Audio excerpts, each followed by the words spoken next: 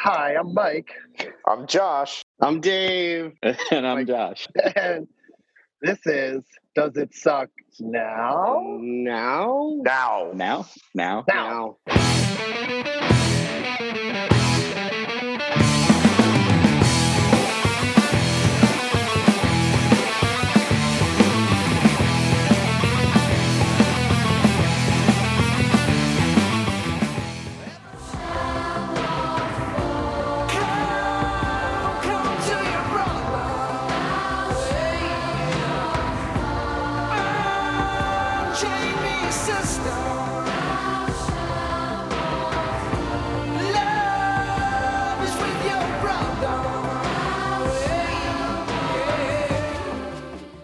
This episode, we did The Lost Boys, a fitting episode 5 movie. Solo, would you like to start us off with a riveting piece of poetry?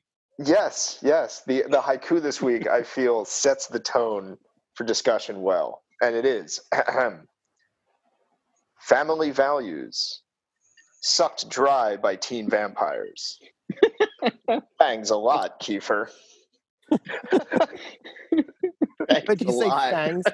Did you say Thanks fangs a a lot. lot? Thanks a lot. I got to give my wife credit for that pun. But that, yeah. Number one pun to Yeah. date. I like that pun. Solo. That's a good one. Boom.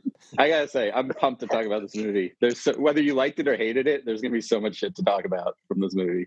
So let's start off with the description here. I feel like a lot of people have seen this movie, but I'm still going to read the description. And I'm also going to read a little bit from The Atlantic, which I think helps put this into context. Teenage brothers Michael, Jason Patrick, and Sam, Corey Haim, move with their mother, Diane Weiss, to a small town in North California, Santa Carla. While younger Sam meets a pair of kindred spirits and geeky comic book nerds, Edward, Corey Feldman, and Alan, who cares? Wait, say geeky comic book nerds again. Sam meets a pair of kindred spirits in geeky comic book nerds, Edward and Alan, the Frog Brothers. The angst-ridden Michael soon falls for Star, who turns out to be in thrall to David, leader of a local gang of vampires. Sam is his new... Who ride dirt bikes. Who definitely ride dirt bikes. Yeah, Sam and his new friends must natural. save Michael and Star from the undead. So let me read this one paragraph. In 4 days. In 4 Again, days. 4 everything days. in the 80s happens over a long holiday weekend. All Time night is a long. flat circle. This is from a 2017 article in The Atlantic about the 30th anniversary of The Lost Boys. Joel Schumacher's The Lost Boys, which turns 30 years old this week, has, in some respects, the very things you'd want from a 1980s horror comedy. Big-haired vampires, noisy motorcycles, big-haired vampires riding noisy motorcycles, and Corey Feldman. And strobe lights. And strobe lights. A lot of True. strobe lights. True to 80s form, the film embraces some of the best excesses of American popular culture, employing ridiculous bloodbaths and over-the-top rock-infused soundtrack as it depicts a family's struggle to fight the small army of leather-wearing teenage demons swarming their town. I respectfully disagree with the over-the-top. What was that? Over-the-top rocking. Over-the-top quite. rock-infused soundtrack, which maybe... a lot of music has happened in 30 years. I'm going to tell you, the opening, though, I was immediately like, now that I'm thinking of it from our other ones. Yeah, the hair. But no, just the opening shot of the helicopter shots now. I really am paying attention to them from the Kroll one that when we first did it and Sprague was mentioning it. I love the helicopter shots in this. Like, I personally, my overall stance this week is going to be, I think there are definite problems with the plot, as per usual, but I think the movie making, the level of the movie making was really good and made me excuse a shit ton of things that I would have normally picked out. Let me talk about the helicopter shots that you brought All up. right, yes. So the opening one, the camera's wobbly, which is on purpose, but you don't know it. You watch it and you're kind of like, why is it wobbly? It's wobbly because you don't realize it until later, but it's them flying, and they don't fly straight, apparently. So I love that. So my other favorite thing was over the water classic shot, which is always like a mystery. The helicopter flying over the water. And then later on, after they do the first sequence of introductions, and then they switch over to nighttime, they repeat the shot again at nighttime, and he does a second introduction helicopter shot in the beginning of the movie, which I love. Nobody ever does two. Schumacher was like, give me two flying helicopter shots to open this movie. They had the helicopter for one day, and they're like, we're just all day. We have this for the day. It's a flat fee for the day. We're just everybody into the helicopter. We're doing all the shots now. I think the second unit, I'm going to go out here and get into some inside baseball talk, but I think the second unit in this movie is like the true hero. Like they like really tie this film together with all those great helicopter shots, just all the fucking going through the carnival, just like all of that B-roll is just so awesome. Yeah. This was not a movie made with control. And I think that's it gives it its flaws, but it also makes it extremely unique. And though I could easily, like, in my mind, redo this movie and make it better in a certain way, quote unquote better, I don't think I would, because it's so bizarre. It's so out of control and wild. It's just like, it feels like kind of what you're saying. It feels like it's directed by more than one person. Oh, yeah. I think that it was for a certain part of it, right? I read that Richard Donner started being like the main guy for this movie, and then it was going so slowly that he said, fuck it, I'm going to go make Lethal Weapon. I'm going to hire Joel, and he's going to finish this. Is essentially what happened. And this is such a Joel Schumacher movie too. Oh my God. Joel Schumacher was a set designer before he was a director. And like this movie is like all about the sets. Like that fucking cave where they live, like the house with all the taxidermy in it. Oh no, that's the thing. Like I feel like Sprague's point about the movie being out of control and crazy, those were by far the best parts of the movie. Like most entertaining is when they're on the boardwalk and it's all this chaos and all this. And then the opposite of it is when they had these like crazy scripted scenes, like either in the house or in the lair, and those were like, okay. Is Corey Haim a good actor? Is Corey Haim a good actor? Yes. Is he good in this movie? This movie, I thought so. Feldman. Yeah. I thought, you know what? I'm going to go out on a limb here because I laughed at Corey Haim more than once, and that's another thing when we revisit these sorts of movies. Can they actually deliver a line? And can you actually get a giggle out of it? And are you along for the ride, which is one of the things I know Sprague talks about. And so I'm going to say, I don't think he's a good actor. I think Corey Haim he's a personality. He's fun at what he does.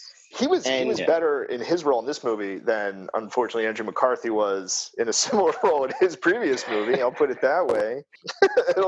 There's definitely one thing I do not believe about Corey Haim is that nobody in 1987 in Phoenix dressed like Corey Haim. Like no one dresses like that. He's like, yeah, I'm from Phoenix. That's where you got that fucking weird overcoat. Oh my God, all his like weird collars, outfits. You didn't get the memo, Mike, that Phoenix is hottest place in the world, and hot on fashion. Actually, one of my compared to Santa Clara, California, or wherever they were, which apparently is the backwoods in the 80s. Punk capital. Santa Clara is the punk capital of the fucking world. It's murder capital. The murder capital in the movie, and it's right there on the back of the welcome billboard. And nobody bothers to paint that off. In the beginning, like no township person is like, maybe we should spray paint this. No one cares in this town.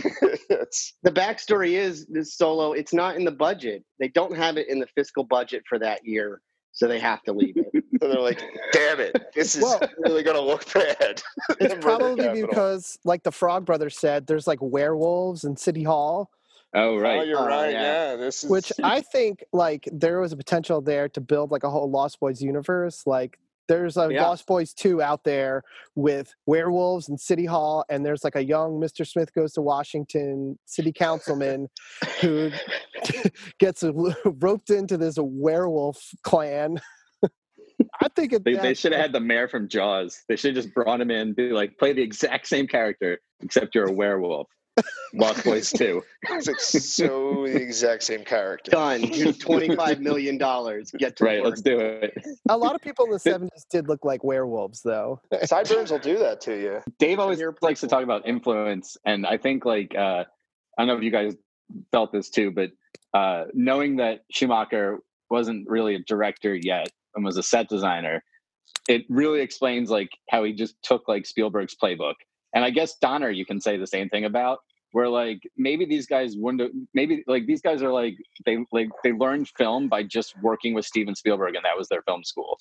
And then they just copied his moves, and his moves are so good that they're like universally part of the film language now. Like the way his camera moves in football, it's like the same fucking thing.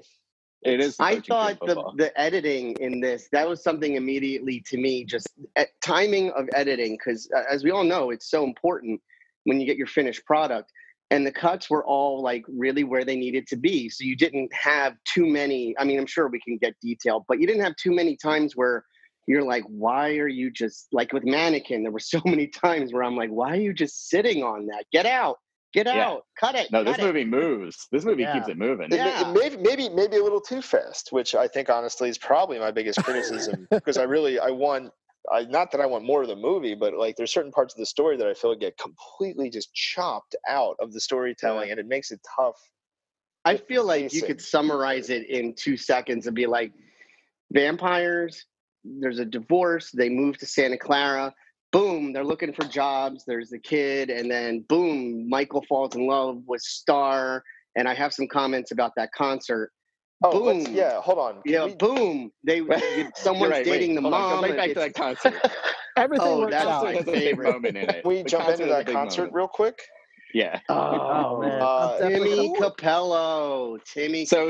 I guess we should have tied it into like the helicopter shot leads you to the boardwalk where the sweatiest,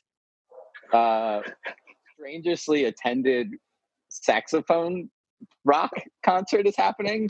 And it's like the guy from CNC Music Factory, it looks like, with like a saxophone. Who is like jacked, shirtless Kenny G with the chains on? It's like smooth jazz with a rock and roll beat, and these punk rockers are like going nuts. Like Timmy this Capello. is like, yeah, who? like Dave. Who? Is that his name? I want to write this down. Like, you know this guy? Who is this? Oh, I looked it up because we have the Amazon thing where you can pause it, and his name is Timmy Capello. Timmy, and he. And he had a hit that year, right? He had a hit that year, Timmy Capello. So they were like trying to, I think, combine like his hit single, this and that. And just for fun, I wrote down some tour names for that tour that happened for him in '87. And it's called Timmy Capello, was it Rock Saxophones? And the Rock Saxophones, that's what. Timmy Capello No Shirt Tour. It's literal and still interesting. Timmy Capello will sax you to death. Timmy Capello and Hot Sax. Sax you up with Timmy Capello. Sax on the beach. Come on. That's we're waiting for it. Last one. Hanging there. Throbbing Sax with Timmy Capello. I like throbbing sax. That was definitely throbbing sax.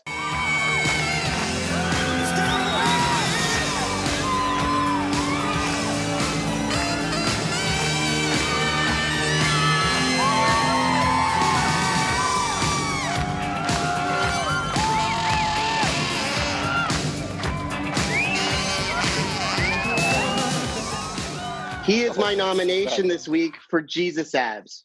Oh, yeah. Jesus Abs. I mean, well, let me before we get into it further, I do want to say that Sprague. Yeah. Tim Capello is from Tina Turner's band, so he was already famous for playing with Tina Turner. Oh, nice. Also, I had a strange senior moment. So I was like, we're watching this. I'm watching it again with Star's family, and I'm like, oh, that guy died. So tragic. That guy died. And then later in my research, I realized he didn't die. The guy, saxophone player who played the Baker Street, you know that song? He died. So everybody who I told that Tim Capello is dead, I was wrong. He's alive. He's fine. We should have him call in great shape. So the vibe of this movie, we should talk about it. Is like 80. It's like an adult's version of 80s rebellion, like an adult at the time, like a baby boomer's view of 80s rebellion through the dying 60s, like the death of the 60s, kind of. It's very. This is like the most baby boomer movie I think I've ever seen in my life. Oh my god! It was basically. Totally. The whole, and I don't mean that in the meme way. I just mean in the generation and what their like culture was. I felt like the Hey, tone boomer. of this movie was just like a baby boomer looking at a hair metal guy and just shaking his head. Yeah. That's Do the you whole think movie. Schumacher actually had a love and like an understanding of this culture that he was trying to replicate? Because I don't. I just think it looked like a music video. It's but funny you should not in a ask bad that, way. Sprague. I have it written down here in a quote, clearly written by a guy who doesn't understand the culture he's trying to comment on, end quote. Yeah. But I don't think it will affects say, the movie. in his Go ahead, Mike. defense, I think that that's what kind of makes this movie a little timeless. Right. Like, I think that the fact that he just doesn't lean so hard into the 80s, even though it's obviously in the 80s, rather his impression of it makes it like, I don't know. I bought this movie in 2020. Like, I watched it and I'm just like, it was like how they do Stranger Things, and everybody's just like, yeah, man, that's what the 80s was like. You know, that's what the Lost Boys is like in a weird way. They made it in the 80s, but in a way, it holds up to the parody of the 80s. I mean, they obviously don't ram it down your throat like Stranger Things, but yeah, that's it. I wanna comment back on Sprague. I do agree with your comment, Mike, but I don't. I'm going to go back to this because what we said after we finished the podcast last week on Mannequin, and you said one of the producers on Mannequin was like the king of the focus group, right? Yeah. And it makes so much more sense why that movie is the way it is after that, because they focus group the shit out of it. I think that comment came after we stopped recording. So you're saying it now for the first, and that was a great point. I agree. Sorry, go ahead. And I think that is part of Lost Boys, in my opinion. I think that Schumacher's and maybe Donner's, I think their vision definitely got through, but I think that this is so much that's happening at the time, because immediately Corey Haim has the, like, no TV. You know what that means, man? No MTV. I know. Like, he says that in the very beginning. Of the movie. Yeah. And you know that they're trying to obviously, like, this is the error. This is 87, you know, like, it's so big that you see those, like, really big, what is it, you know, like corporate sponsors sort of thing in the movie of like, who are we trying to play this to? And we're not going to make any effort to hide it. If you remade this movie, you could just easily go, oh man, there's no cell phone or internet up here because of the mountains. And then you just base the whole town around not having that. And the movie doesn't change at all. And it's set in 2020. Or you could say there's no MTV. Oh, that means no Jersey Shore and Teen Mom. Right. And then the older brother would say, thank God. Thank God. All right. Can I say Jason Patrick looks like he's 45? Yeah. He's very old. He's a very old 18-year-old. He looks good. He looks so good in this movie. Dude is hot in this movie. He's hot. I'm just gonna say it. Dude's hot. So much smoldering. They have jaw lines in this movie that like would shred you all over this movie. I was very excited to see Bill S. Preston Esquire on that carousel when he came around as the first guy in the movie. I was like, yeah, dude. I wrote down Alex Winter's half shirt. That's what I wrote down. Yeah.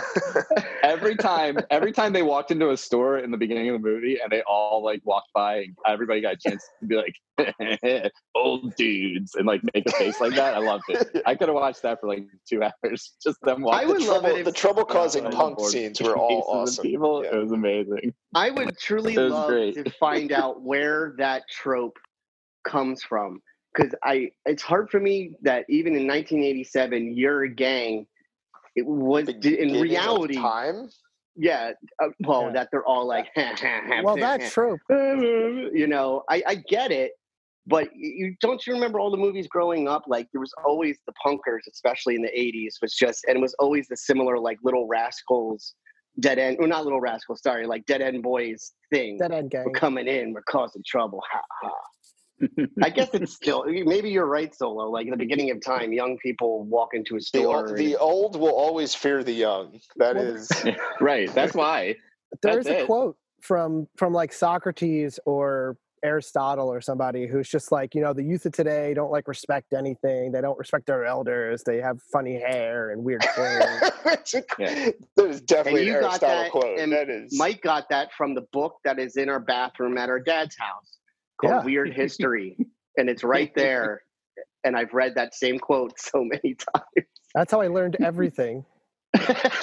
Sitting on the toilet. Sitting on the toilet. Our Reading locker philosophy room books. humor.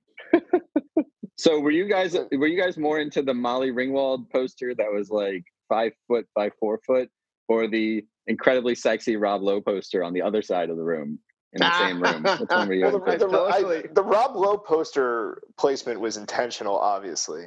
Mm-hmm. I did I write feel like Yeah, that it was was. Joel Schumacher's set design there. He's into like androgynous 80s men. He loves it. I did write down that Corey Haim was maybe bi-curious.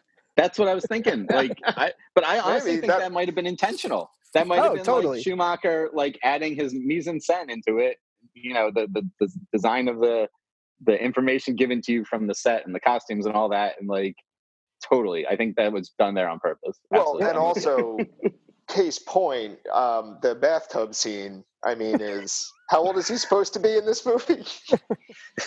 15, oh yeah, when he's like 16? splish splash yeah. taking a bath.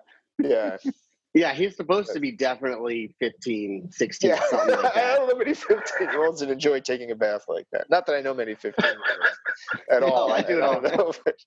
I'm Moving 39. I on. do it all the time. I love baths. Yeah. I mean, baths are Yeah. fun, but still, that's all. Oh, by the way, I want to go back real quick. Opening credits, which I really did love, the When You're a Stranger, the Doors cover, and them filming everyone on the pier as we were talking about. But if you pause it real quick, there's one blonde punk rock chick who is licking a rat. Yeah, That's I saw hot. that. And I paused it and I had to go Holy back. That's how shit. hardcore it is. I totally Emily missed goes, that. She's just kissing it, and then suddenly the tongue comes out and she goes, "Oh no, she's licking it." So I- Wait, is she holding the rat? Can you? I'm gonna need to go back and like watch this yeah, again. no, you could clearly see it. It's like center of the screen. Wow. And we'll move on after this. The dog has a credit. I love it. The dog is named Thor? Both Cody. dogs. Was Both his name dogs Nanook? have credits. Yeah, Oh, They Nanook deserve was it. the good dog. Yeah. Nanook was a. So while we're tying into old podcasts, Corey Haim was our breathless 80s actor of this movie. His mouth is open the entire movie, and he's just like, in every scene. He's also a close talker. He's always close to people's faces the whole fucking movie. It was kind of weird that I noticed that throughout the whole movie. He's very close to everybody, especially to Jason Patrick in the flying scene, at the end of the flying scene. Yes. When he pulls him in the bathroom, they're acting like they're in a romantic scene, but they're brothers, and it's very bizarre. He Dave has and Mike, the you're brothers. delivery. Do you guys ever stick your faces into each other in the No. bathroom? No. Did you ever back then? Yeah, I mean, that is how we had to communicate brotherly love. No. It was like a force field. See, what do Right, I know? Mike? I don't have a brother. I don't know. We just punched, or it's different. But Dave, he carried Corey Haim with the delivery in this movie, and the way he approached it, I think, was your Catskills comic in the Lost Boys movie. He was taking shots and throwing out one-liners and wearing weird robes and getting real close to Jason Patrick, all that stuff. It was all very old school acting. Oh, and the You have grandpa. the line. You want to say the line, don't you, Solo, of when also that the brothers are holding hands as they walk through on the boardwalk. Well, and then what does he say? Then he says to his brother, "I'm at the mercy of your sex glands." Quote from the movie. You delivered it very differently than it was delivered in the movie, though. So. Well, that's how I heard it. Yours. That's how I heard it, and that's why I wrote it down, because I was like, "That's a weird thing to say." He does just. I love when Jason Patrick is turning vampire and Corey Haim's pissing him off, and he just goes, "Go take your bath." There's a lot of good interaction lines like that. Actually, the script was kind of awesome. Part of it was, anyway. That whole scene where in the bath, though, when the dog he's underwater and the dog attacks him and the door closes, is it's amazing. It's still so funny. Like the way he comes up from the water and he's just like, "Huh? What's going on?" They were not afraid to underscore their scariest moments with a joke, which I as it grew on me through the movie, I really appreciated that. That was funny. There was a lot of funny stuff in the final end battle Oh yeah. That we can talk about later. I like that because that when the dog jumps, you're scared, you're tense. But then when he pops out of the bathtub, you're like cracking up and laughing at how ridiculous it is. It's great. What did you think, Mike, especially? Like, I thought the use of sound and the sound design in this movie was finally one of the first movies that I was like, oh my God, that's so like what you expect it to be. It's a character, they use it well, the noises, everything that they do in it, it's like really amazing. And I was like, great, finally. There was a lot of really simple things that I really appreciated. And this is just true of the whole movie with special effects and everything, where the sounds are at this point so iconic, just like the whispering dialogue repeated throughout, which is something I use in sound design when I was like actually editing a friend's film, where I would take the dialogue and use it because there's a lot of scenes of just a man thinking. So I'll take a lot of dialogue from previous scenes and sort of like make it very ghostly sounding. Also, one of my favorite things, the wind chimes. The wind chimes, they really set the mood of when you hear a slow wind chime, you know everything's cool. And then because it's like, it looks stupid to watch them green screen flying. And I'm so glad that is really rare in this movie. But one of the cool things was they used so many other things like the lights and the wind chimes to be like, the vampires are coming, the wind picks up, they're getting closer, the wind chimes get louder and so on. But it's like those little touches I thought was like, he's like not going to show you a stupid special effect. He's going to just build this with the natural elements that are available to him. Like I'm sure a lot of that was like on set wild sound. So I think, and I think part of that has to do with, it's got to go back to Schumacher on that one. Because I think there's a lot to praise about him and criticize. Like what you're saying, like the hiding the vampires flying and saving the wire work for really effective scenes where they could stage it in a way that it like worked and felt supernatural instead of feeling fake.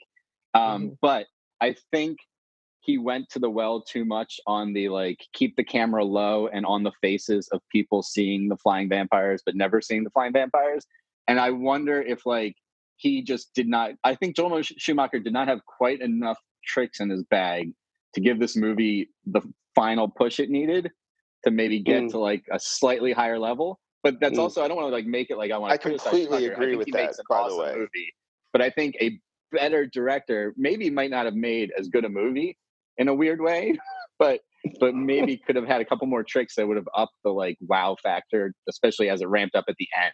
Like at the end, I needed something. I needed like a vampire coming out of the dark or something, like some new shot that we hadn't seen to add one more level of like supernatural to it. Yeah, to show the shark. It wasn't even the wow factor in like certain scenes, which absolutely I thought it felt pretty dated. You know, obviously trying to give it all the respect and context that you need to for an 80s movie, but it still felt dated. And you know, everything categorizes this as a horror movie, like a horror comedy. Just take out the horror. Like, I don't know, maybe there was nothing. It was not scary. But I don't agree with anything you just said. I thought the Wirework was awesome.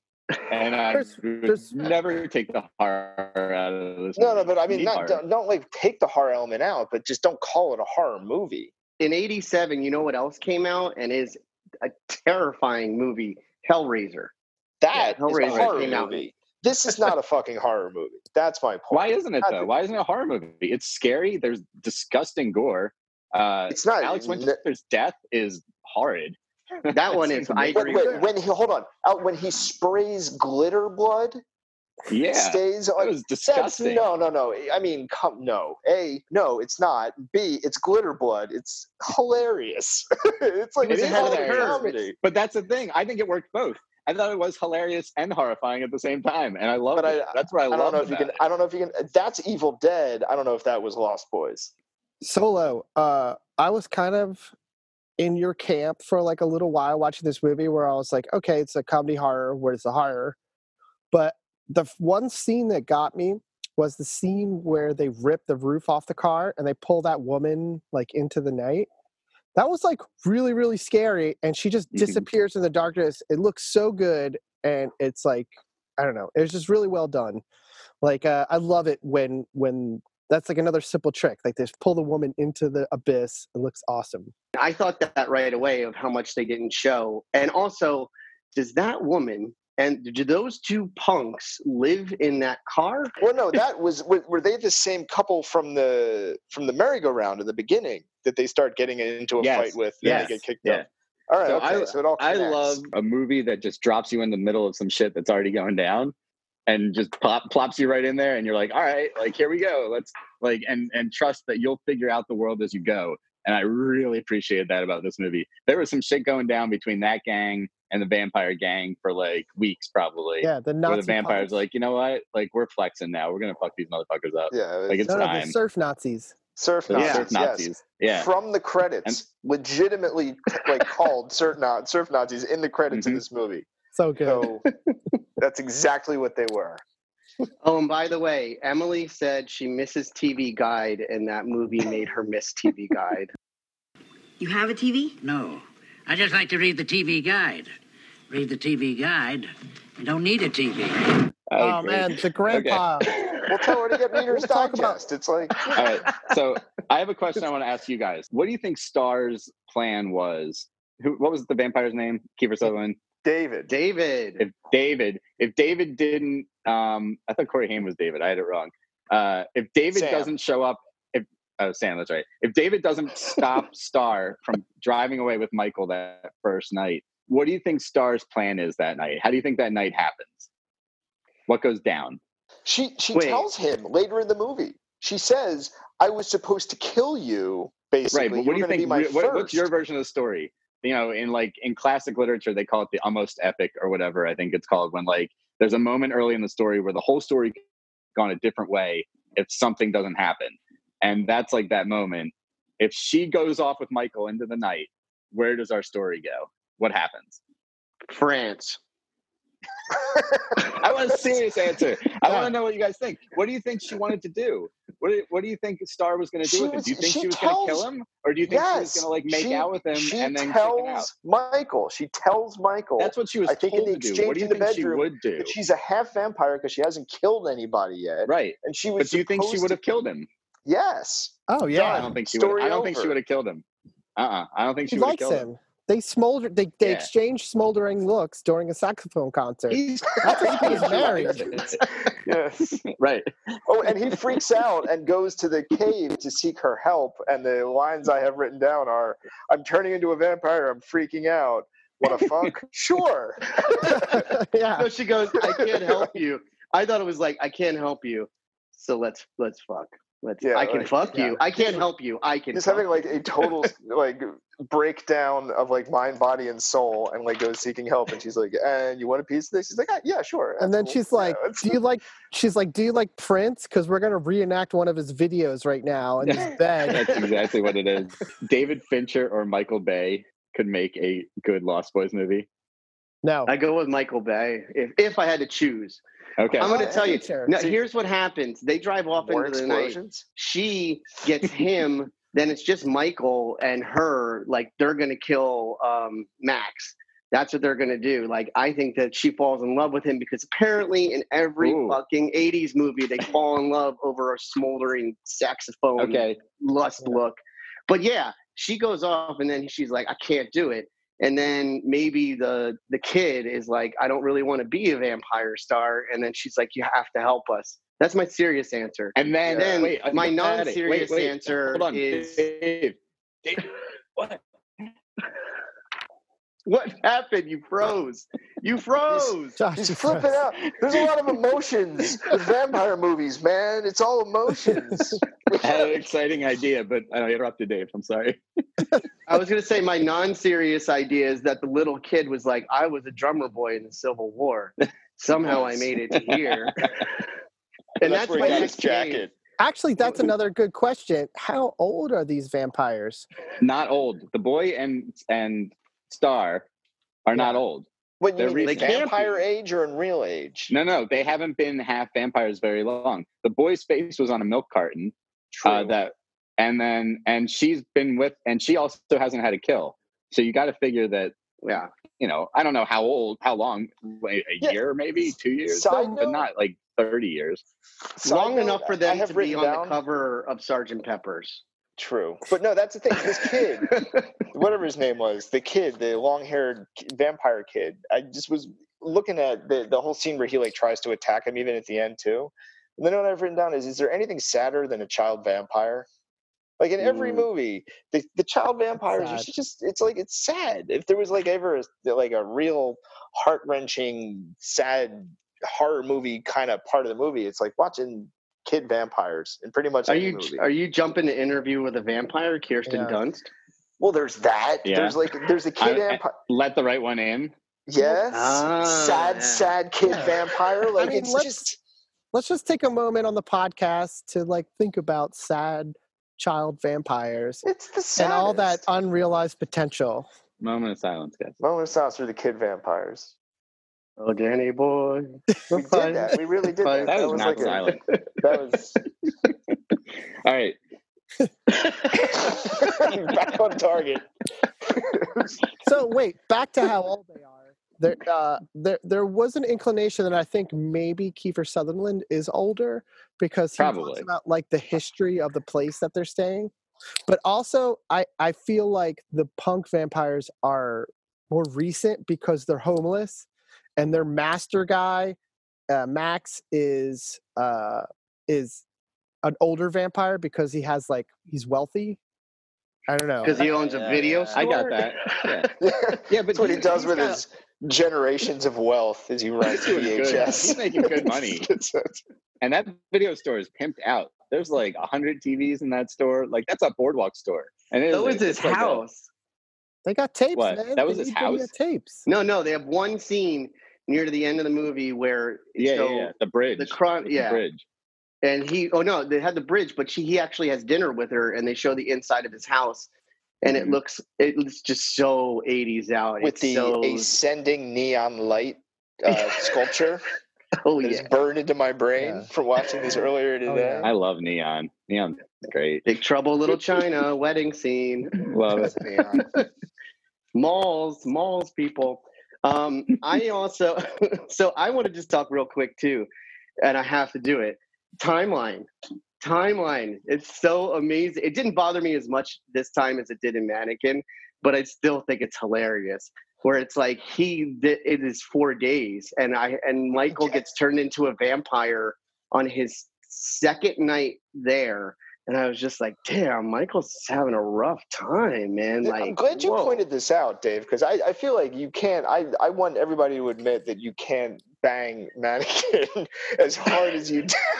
As hard as you did. As hard as Andrew McCarthy did. Over the timing. We discussed this. Whatever you do at home is fine. But seriously, not in malls. You can't knock Mannequin as hard as you did over the 4-day timeline if this thing is also happening over 4 days. It ties into what we talked about where, like, if it's a good movie, you don't care. When you care about shit like that, it's because the movie's bad. If you don't care about shit like that, the movie's good.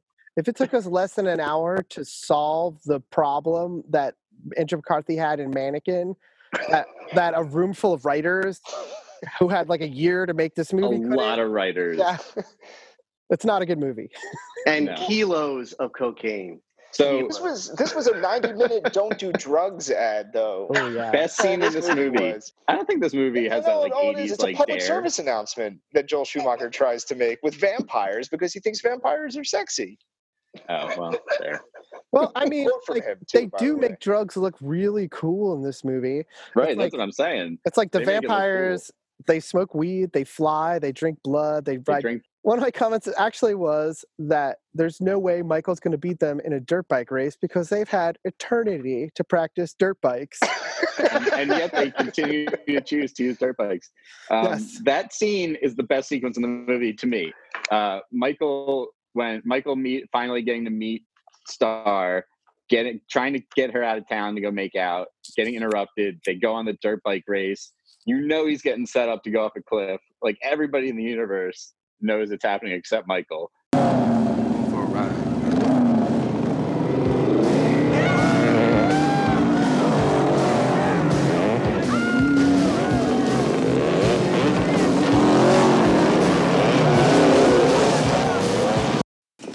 think we should let Michael know what's going on. Yeah. Michael. Good night, Michael. Bombs away! Bottoms up, man.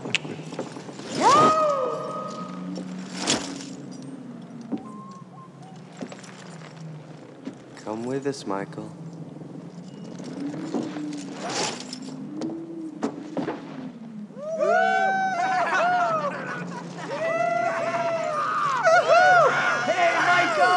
Michael Emerson! Yeah! Come on down!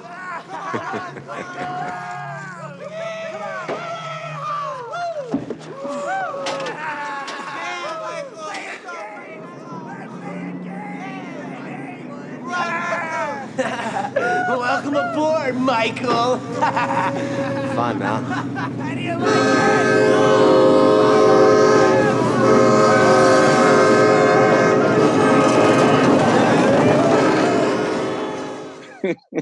And but he catches it and he survives, and then then it goes to the train scene, which is the best scene in the movie. No. Between that scene and the train scene, he drinks the blood. That's important. The noodles. Oh, right. No, he doesn't. Right. The Michael, noodles. how are your? Oh, yeah, he does. How are your? No, your he maggots? drops from the train. He drops from the train before he drinks the blood. No, that's how true. he gets to False. the lair, isn't it?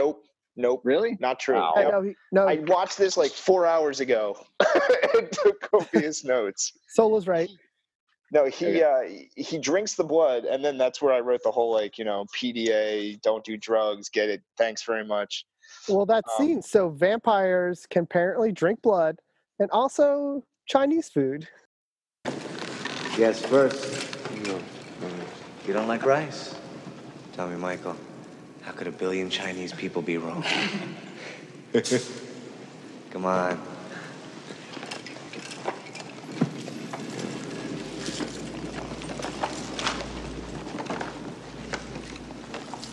How are those maggots?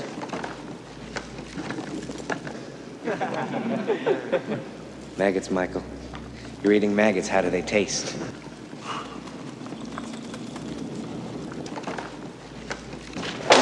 But that's the note that I wrote was vampires. Why, whenever they're trying to recruit another vampire, are they always so fucking cryptic about everything? They're just like, oh, hey, we're not going to tell you what's going on. Hey, you like our way of life? You like what's going on here? There's like, you want to fly? We're fucking vampires. It's awesome. Are you in or you out? So to simplify the sales pitch. I was imagining how they got the Chinese food, which was maybe they ordered out to their cave. And like the guy came and he's just like, oh shit, man, we're gonna freak this fucking guy out. And Alex Winter's like, did you get the Chinese food? He's like, yeah, I got it, man. We're gonna like freak this guy out so bad. What's He's the address? brave. Michael's brave. I thought they did a good job of making him legitimately like a brave. And to Corey Haim's credit, I thought Sam was also brave, and they kind of made it seem like that's part of their character trait, in a legit way. Like they're both a little stubborn. If I was hanging out with those dudes, I would have been so freaked out. I would have been crying on the floor. And he's straight faced handling it. They're changing food on him. He's eating bugs. He's high as shit. And he handles it like a champ. I just gotta say, Michael's a strong dude. That's a great point, actually. I think the same thing that got Michael into trouble and made him a vampire also saved his life and saved his family. It was kind of a nice little arc there. I feel like Edgar and Alan really Solo, saved the family. And that Lost Boys. But no, look, you make a statement. I just want to at least propose that it's not entirely accurate. If you want to talk about who actually saved the family, if it wasn't for Edgar and Alan Frog, that family is vampire food. Well, it was Grandpa as the clutch. But you still shouldn't take away from Michael's efforts. Michael is he realizes he's turning into a vampire. He almost kills his brother, and from that point on, he's pretty under control. He keeps under control and does what he has to do. So Dave, when Star takes him out and you meet the boy in your version of the story, I wanted to add, they could have a scene where she asks Michael to help them, and he's like, I can't fight vampires, and she bites her wrist and lets him drink her blood or something like that. That's boom, vampire battle. Blade did it. There you go. Title of the next Blade movie. that's a nice thing about the movie is they don't over-explain like the vampire rules. Like they explain them when they need to, and then they just let you fill in the rest because it's like everyone's seen vampires before. You know the deal. Right. Here's the movie. But Like, I do have one major question for you, though, Mike. Yes. Do you buy the whole if you invite a vampire into your house, you lose all other powers to fight him? I mean, every vampire movie is different. That's You tried to make me a killer. Yeah.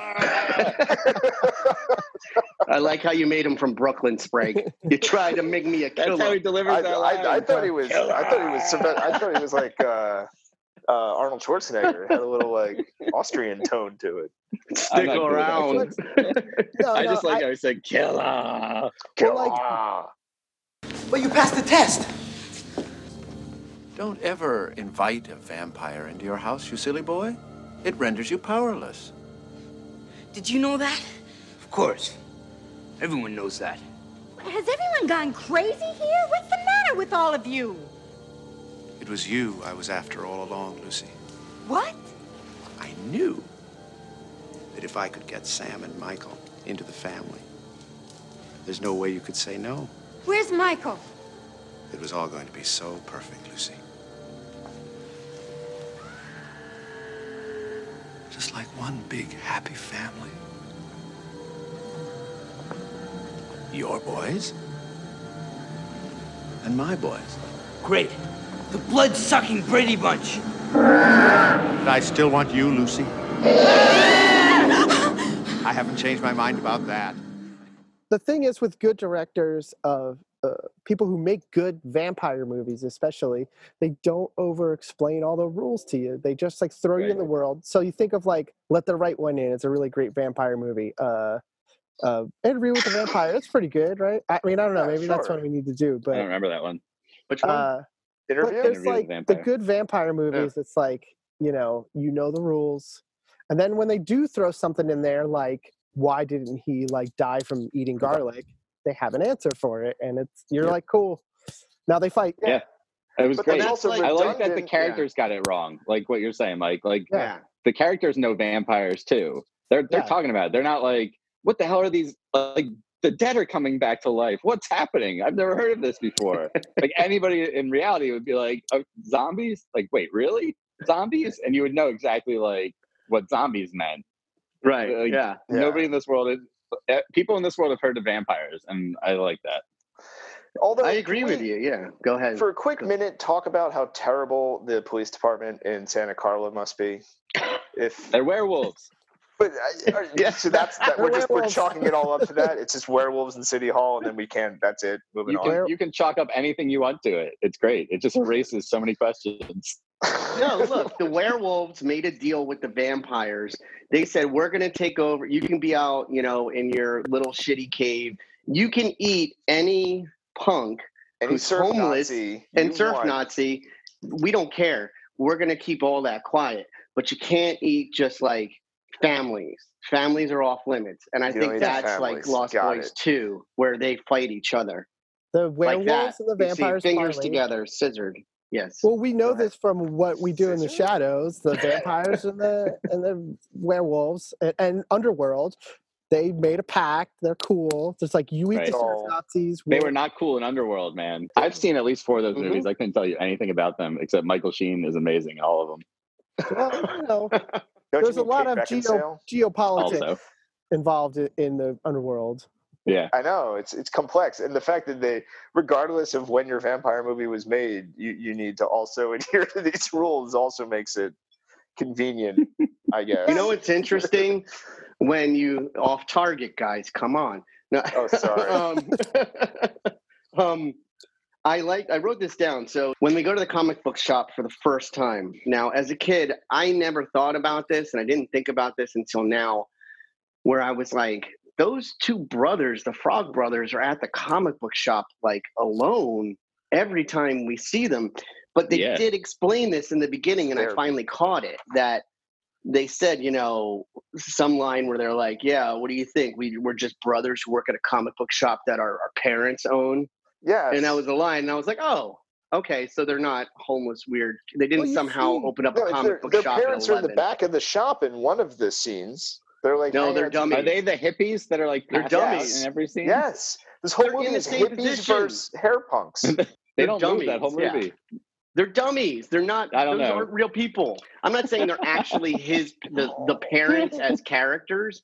I think they're just like they're the shot that every time you went into like someone's kooky bookstore or the secret lair, and they had to do like a close up on like oddity. So they do a close up on the dummy hippies who are like sitting there, because if you look in all the other shots, they have not moved that position in every shot. So I don't think those are their parents. I think they're actual dummies I in think the that is stores. their parents, but I'm just. What if that's their parents and they're like these permanently latchkey kids? Like their parents are there, but they're just not really there anymore. I'm going to tell you that their parents OD'd. Okay, that's the way they look. They OD'd. A lot of the B-roll uses the motif, the visual motif of like burned out hippies throughout the whole movie. Like in the store with the parents. In the beginning, when they're setting up all these different kinds of like counterculture looks, there's all like they're Grandpa for the all entire movie. What? Grandpa for the entire movie. Right, Grandpa. Yeah. But there's like these aged hippies that are like lost to society, like in the background of all this. I think that's on purpose.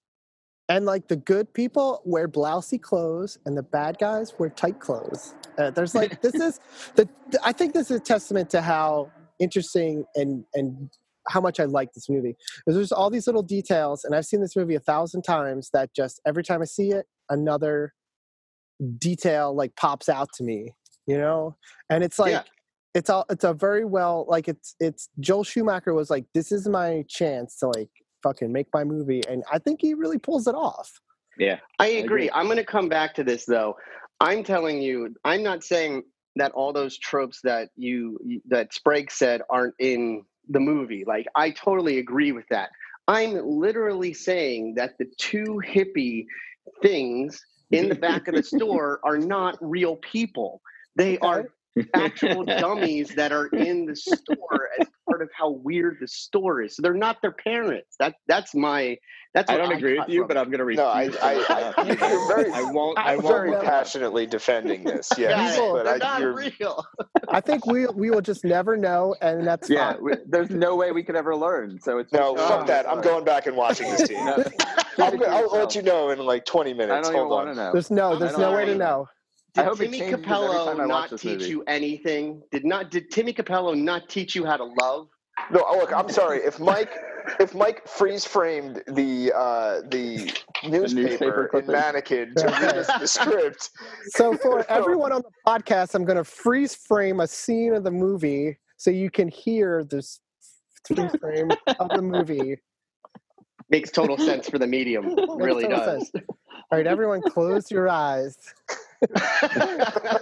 And not put neon in your eye.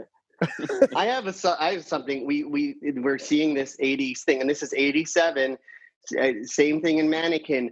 Breathlessness from the lead heroine, always. And Corey Haim. Everybody's got breathlessness. Did Stallone have breathlessness in Over the Top, which came out the same year? Yes. Or Predator? He's definitely a mouth breather. Yeah. Yes. Think about what he's doing for most of these movies. Yeah, you're going to run out of breath at some point. Jamie, what's her face? Jamie Gertz? Is that how you say it? Gertz? Yeah. Yeah. No, the whole part of the movie. Yes, that's true too.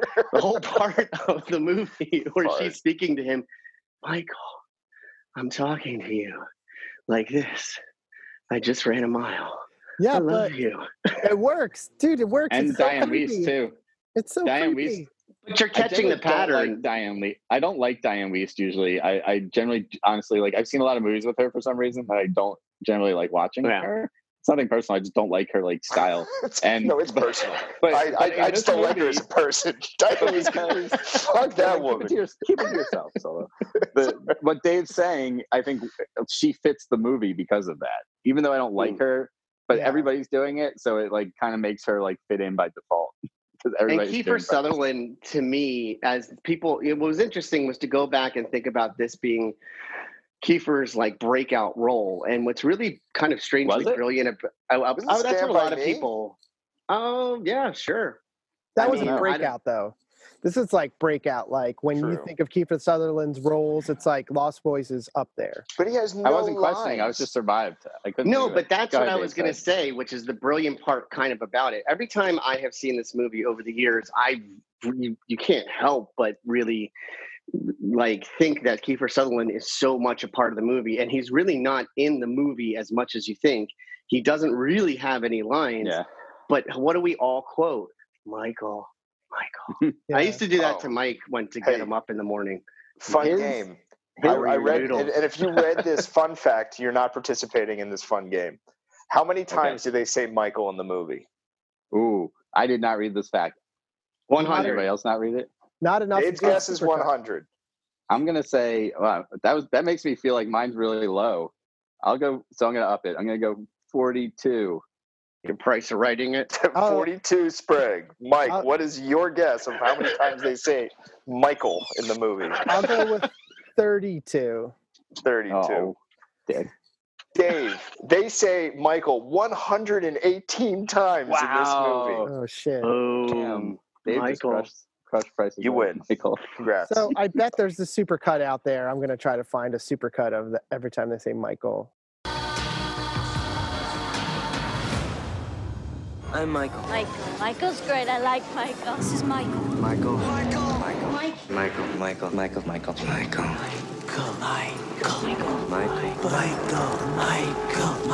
It's blood. Yeah.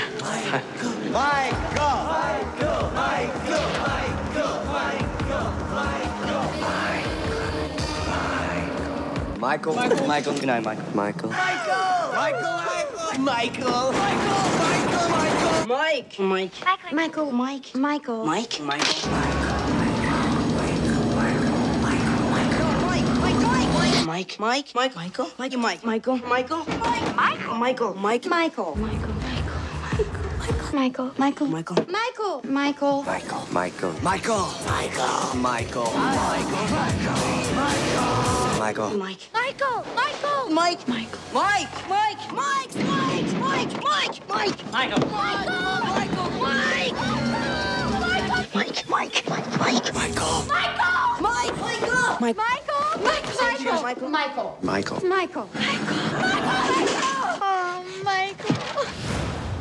You must be Michael, right? Yeah. So Jason Patric, I thought because of his like limits as an actor, but also because of what he's good at, he really got the vibe that Solo doesn't like, but that I did, which was like it's kind of cheesy, but it's also like effectively serious at the same time. I thought he did a good job with that, especially when he like turned bad and was kind of like a punk for a little while and was just like giving all the attitude. Like that's not in Jason Patric's wheelhouse, but I thought because it wasn't in his wheelhouse, it added to the movie. And even Corey Haim has a line of dialogue. Sam's like, why are you acting like this? This isn't you. Like saying that shit to him. So I like. Oh no, I liked really that part. I thought it was confusing though, because I did look a little bit at that passage of time, and that's the only part of the movie. It was like, I was like, did time pass? Because the mother was like, you've been a real like punk lately. And then the brother's like, you've been a real asshole lately. And I'm like, wait a minute, is this like 7 days later? She's a good mom. Like she's a good I thought mom. actually, even though I just said I don't really like Diane Weiss, I thought she did create like a really good character in this movie. She did a good job. I actually have I had a little thought, which was hilarious. There's a scene where he wakes up to a phone call to his mom and like tries to sound totally awake. I was just thinking about how and I don't like to brag about talents that I have, but I will here. One of my really good talents is to be able to sound like I've been up for hours when somebody calls me with something important and totally wakes me up. Hold on, wait. You're saying that's a talent of yours? It's really good talent.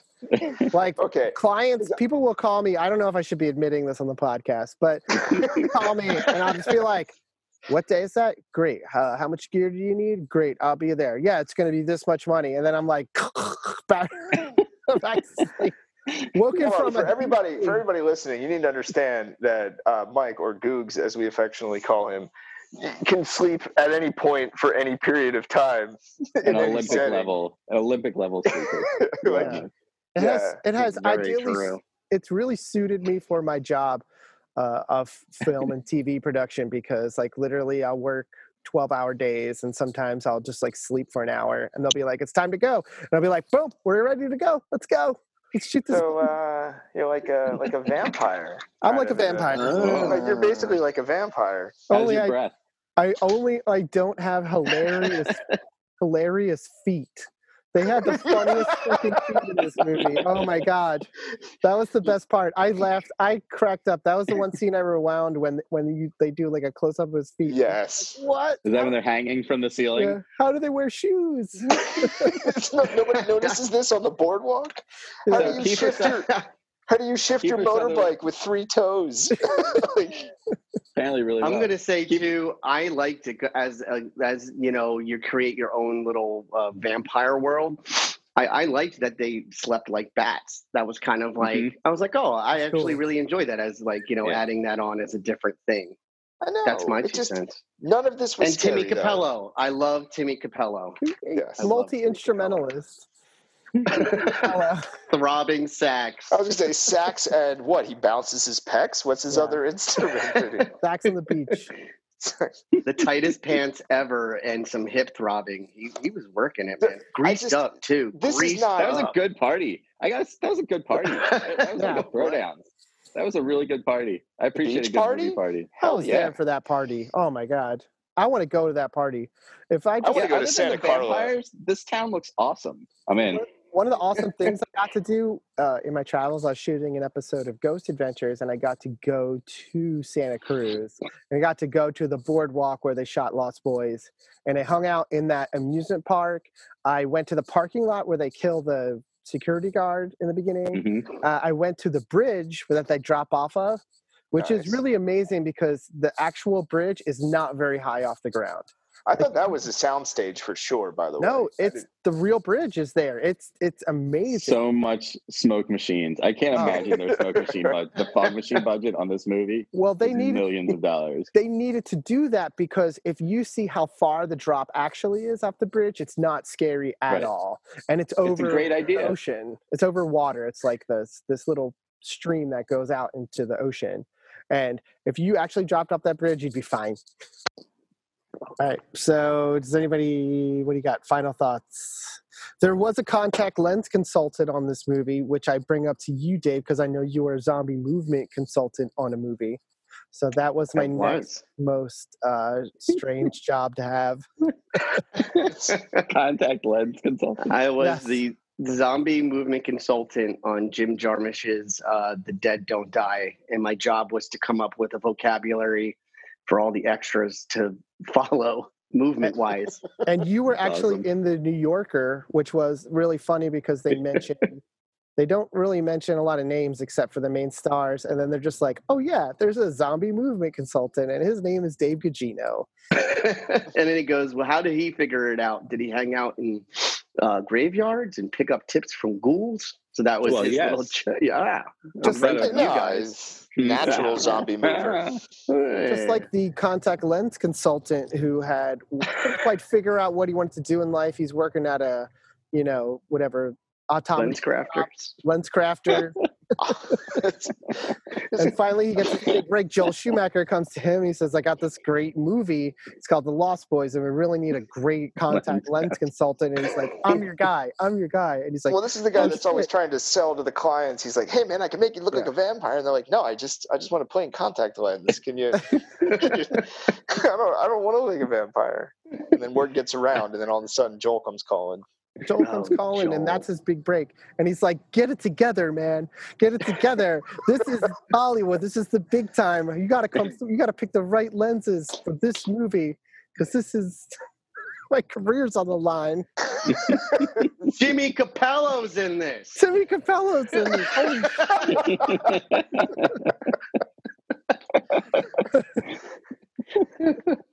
Oh, Jimmy, call us. All right, Mike. It's time to ask the question before we run out of jokes. So before we get into deliberating about whether this movie sucks now, we just wanted to let you know what some of the listeners thought about this movie. Dave, you have some comments from Facebook? Yes, and so we do have a Facebook page. It's Does It Suck Now? You can look it up. You can join. You can follow. But and we have some friends. So David Mullen, who I'm assuming is someone's friend, said, "This is Kiefer Sutherland's breakout role.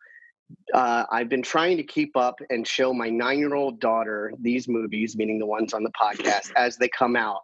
I can't wait to show her this. She loved Kroll and Big Trouble in Little China, and she really wants you guys to do her favorite movie that I have shown her, Flash Gordon." Please don't let your 9-year-old listen to this podcast.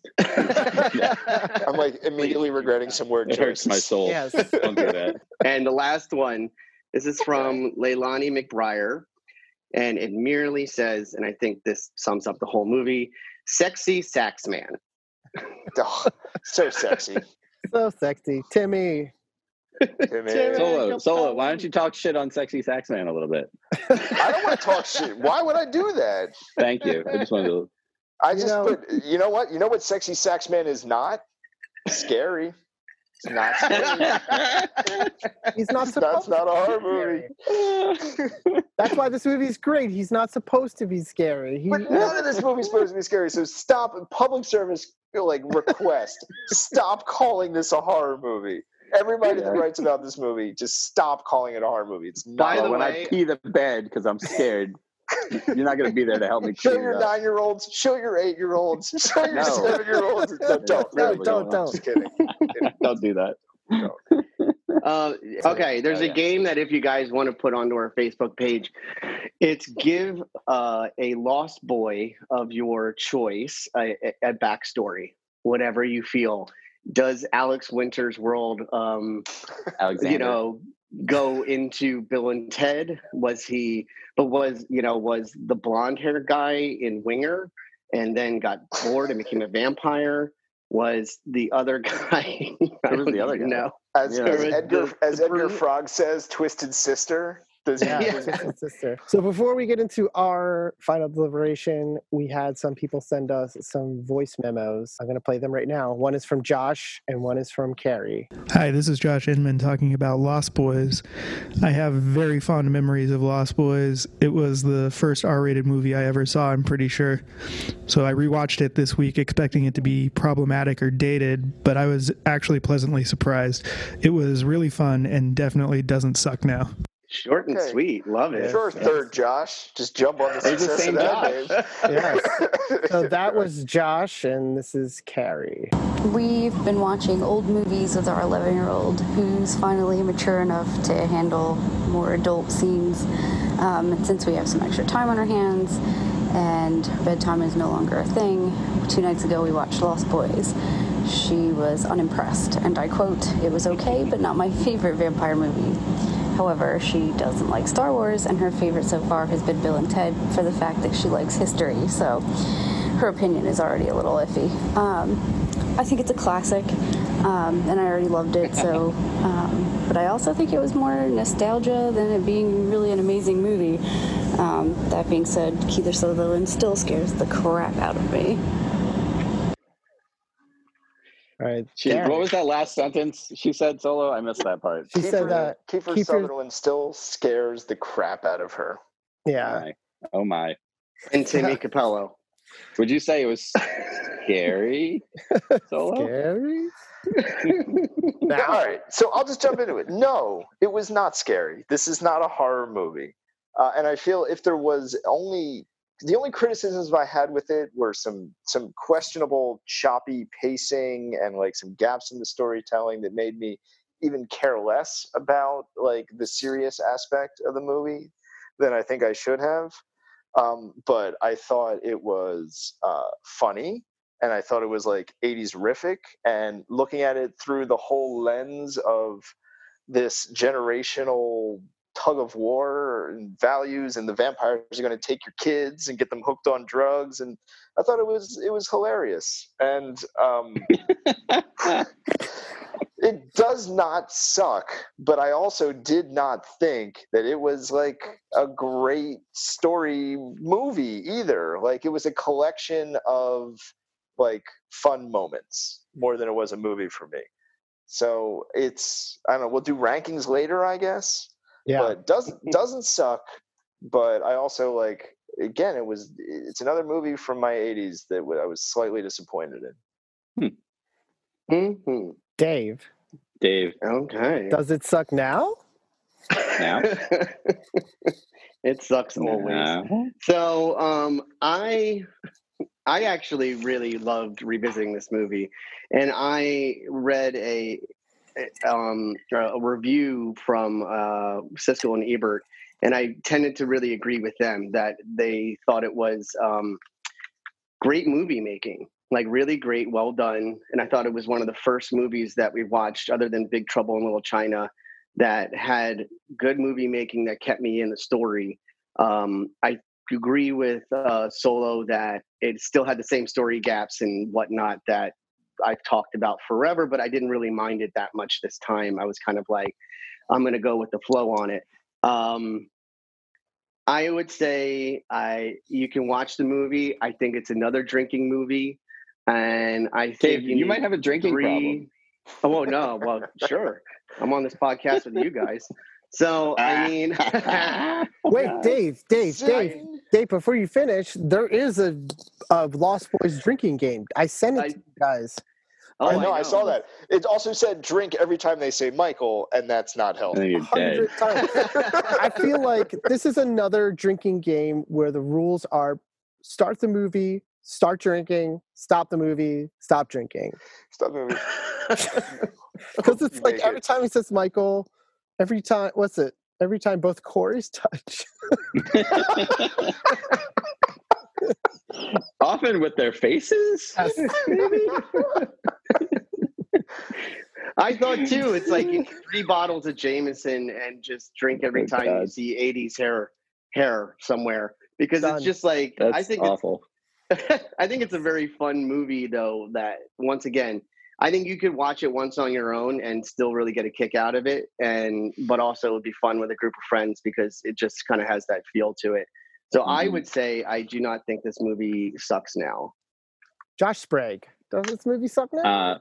No, I think this movie absolutely does not suck. I don't think it's a masterpiece because if it is, it's like accidental. Like I said, I feel like it's like this movie is like out of control, and I love that. And I honestly wouldn't change anything because of how like it's like the perfect ingredients to get this movie one time, and we got it. And I just think it's nuts. And the flaws don't matter because I like it so much. I think the performances are all on point for like Corey Haim's a little shaky in the beginning, but I think he gets there. And we didn't even talk about just one of the most gonzo moments of the whole movie is when David is doubly impaled on the antlers of some taxidermy, which is another trope we didn't talk about. You know, the taxidermy at the cabin. And after a giant log tank crashes into the house, so David is dying on the taxidermy, and the music goes from like what it's been the whole movie with these like very 80s synth heavy stuff into this choral chanting of "Thou shalt not kill" by like this so ethereal choir out of nowhere, and it's so over the top. It's just wonderful. I just loved it. Like, you afraid to face me, David? Huh? Tried to make you immortal. You tried to make me a killer!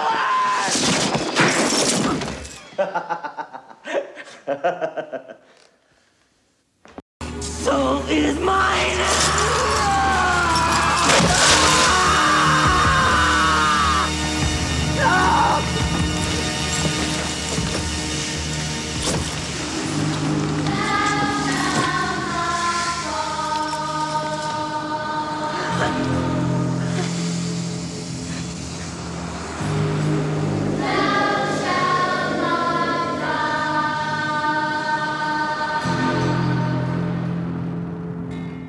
I will take a movie with flaws that just like is like we're just going as far as we can with this idea 9 out of 10 times for any other movie. Honestly, I just love it. I love seeing filmmakers really go for broke And Joel Schumacher really fucking went for it with this movie.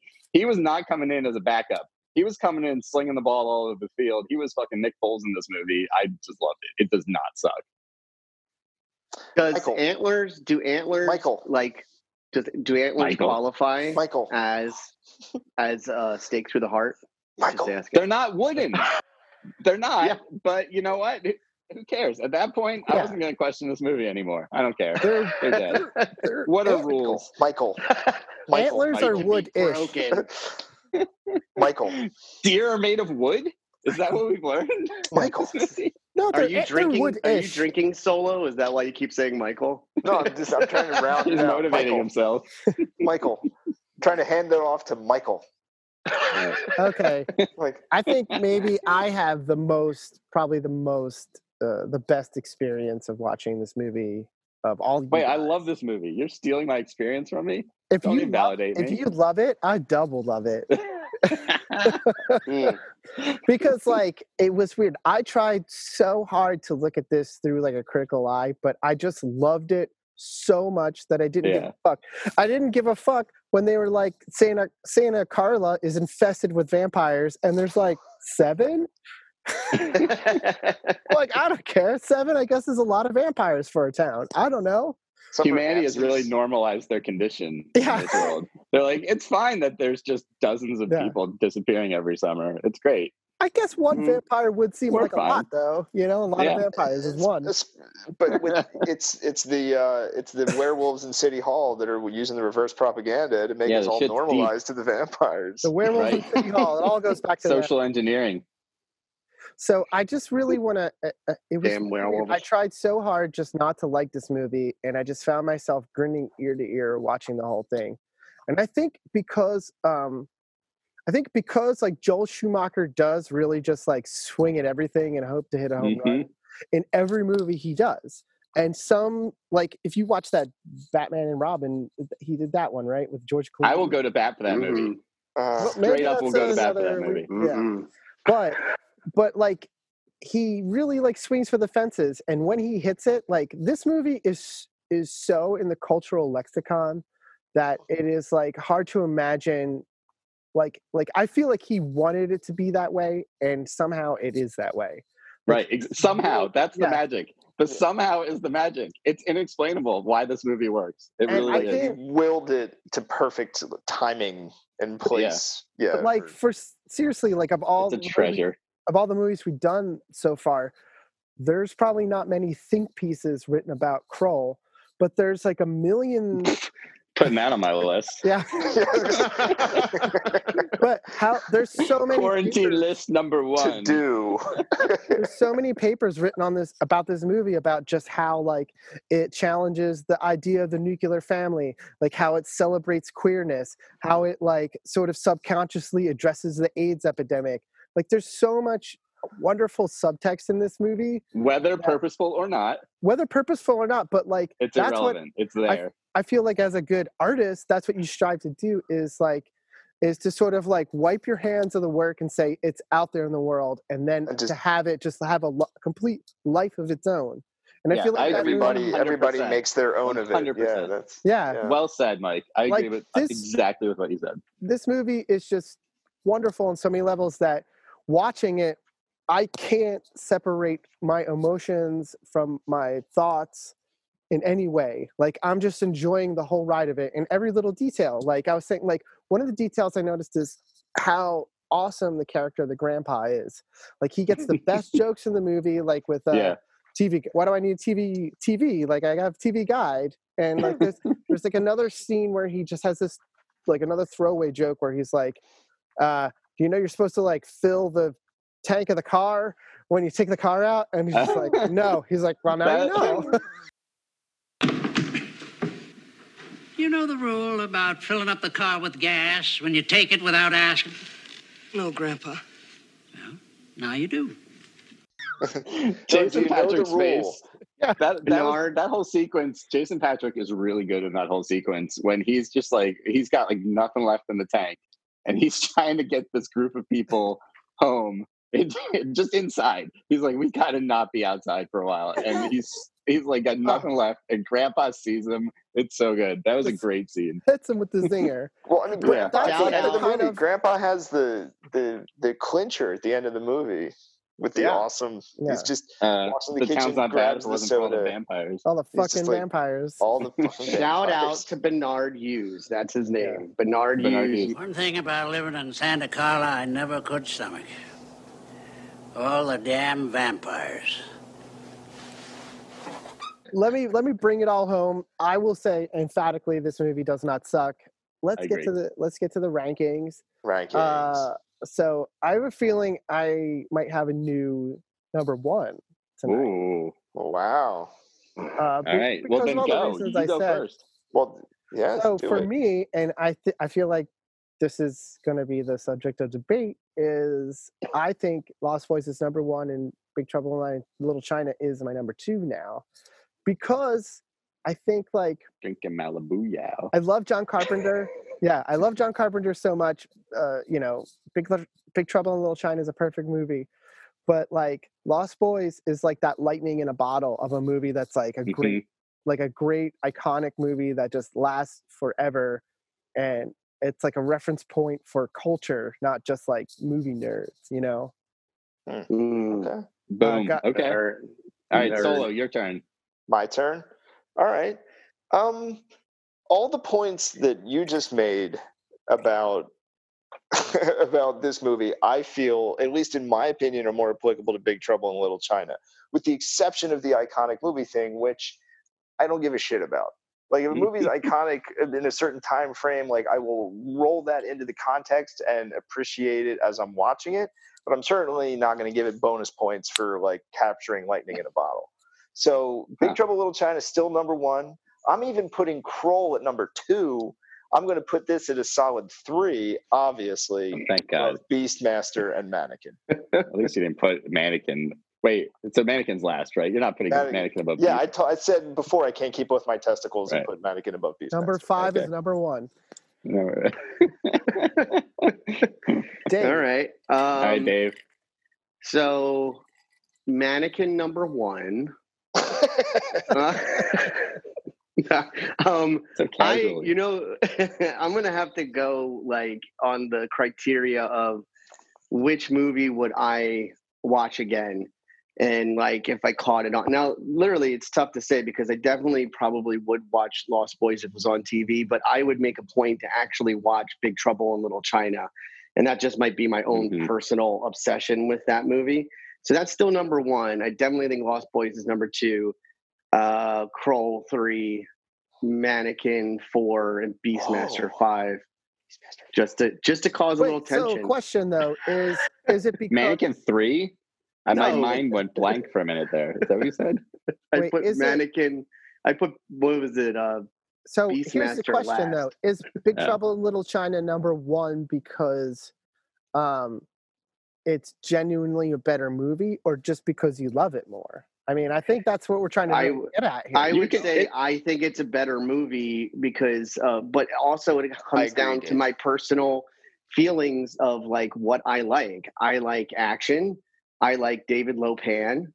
I like Kim Cattrall. I love the magic. I love kung fu stuff. I love all of that, like, and all the tropes they threw into it. So they're my favorite tropes. I'm not necessarily like a horror person. So I appreciate in Lost Boys like the exploding toilet when Twisted Sister. Oh my God, that was disgusting. Yeah. And I knew that was a throwback to other.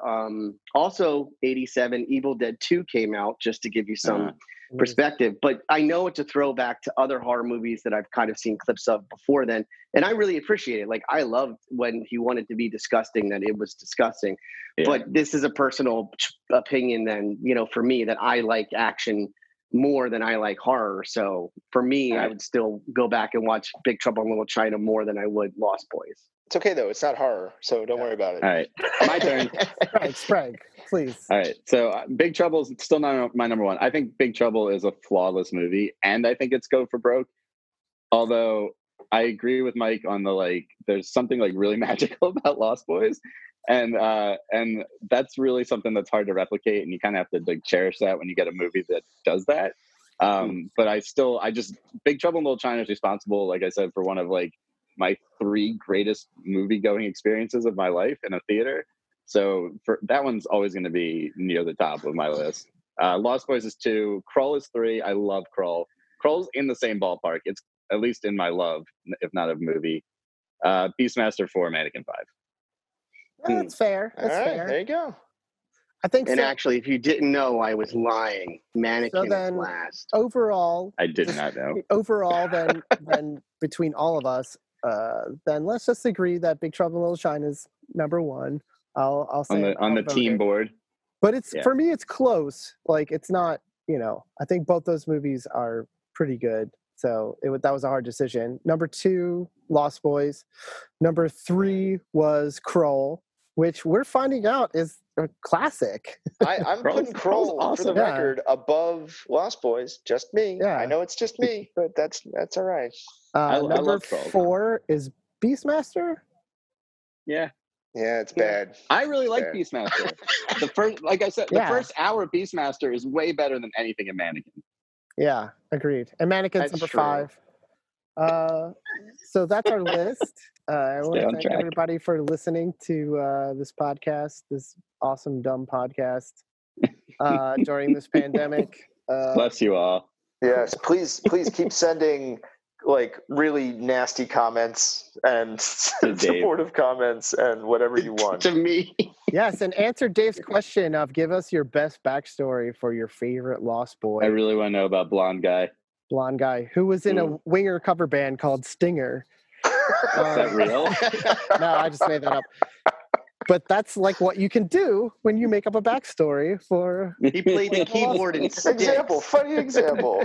I know there was so much. There's so much. Canadian. There was so much in this podcast that I don't think we actually got to get to. So it would be nice. We'll read some comments at the beginning of the next podcast because this movie you can unpack it for days. Yeah, it's great. But you only have 4. And then the story's over. It's so good. So thank you for listening to Does It Suck Now? And the answer is no. No. It does not. No. Doesn't suck.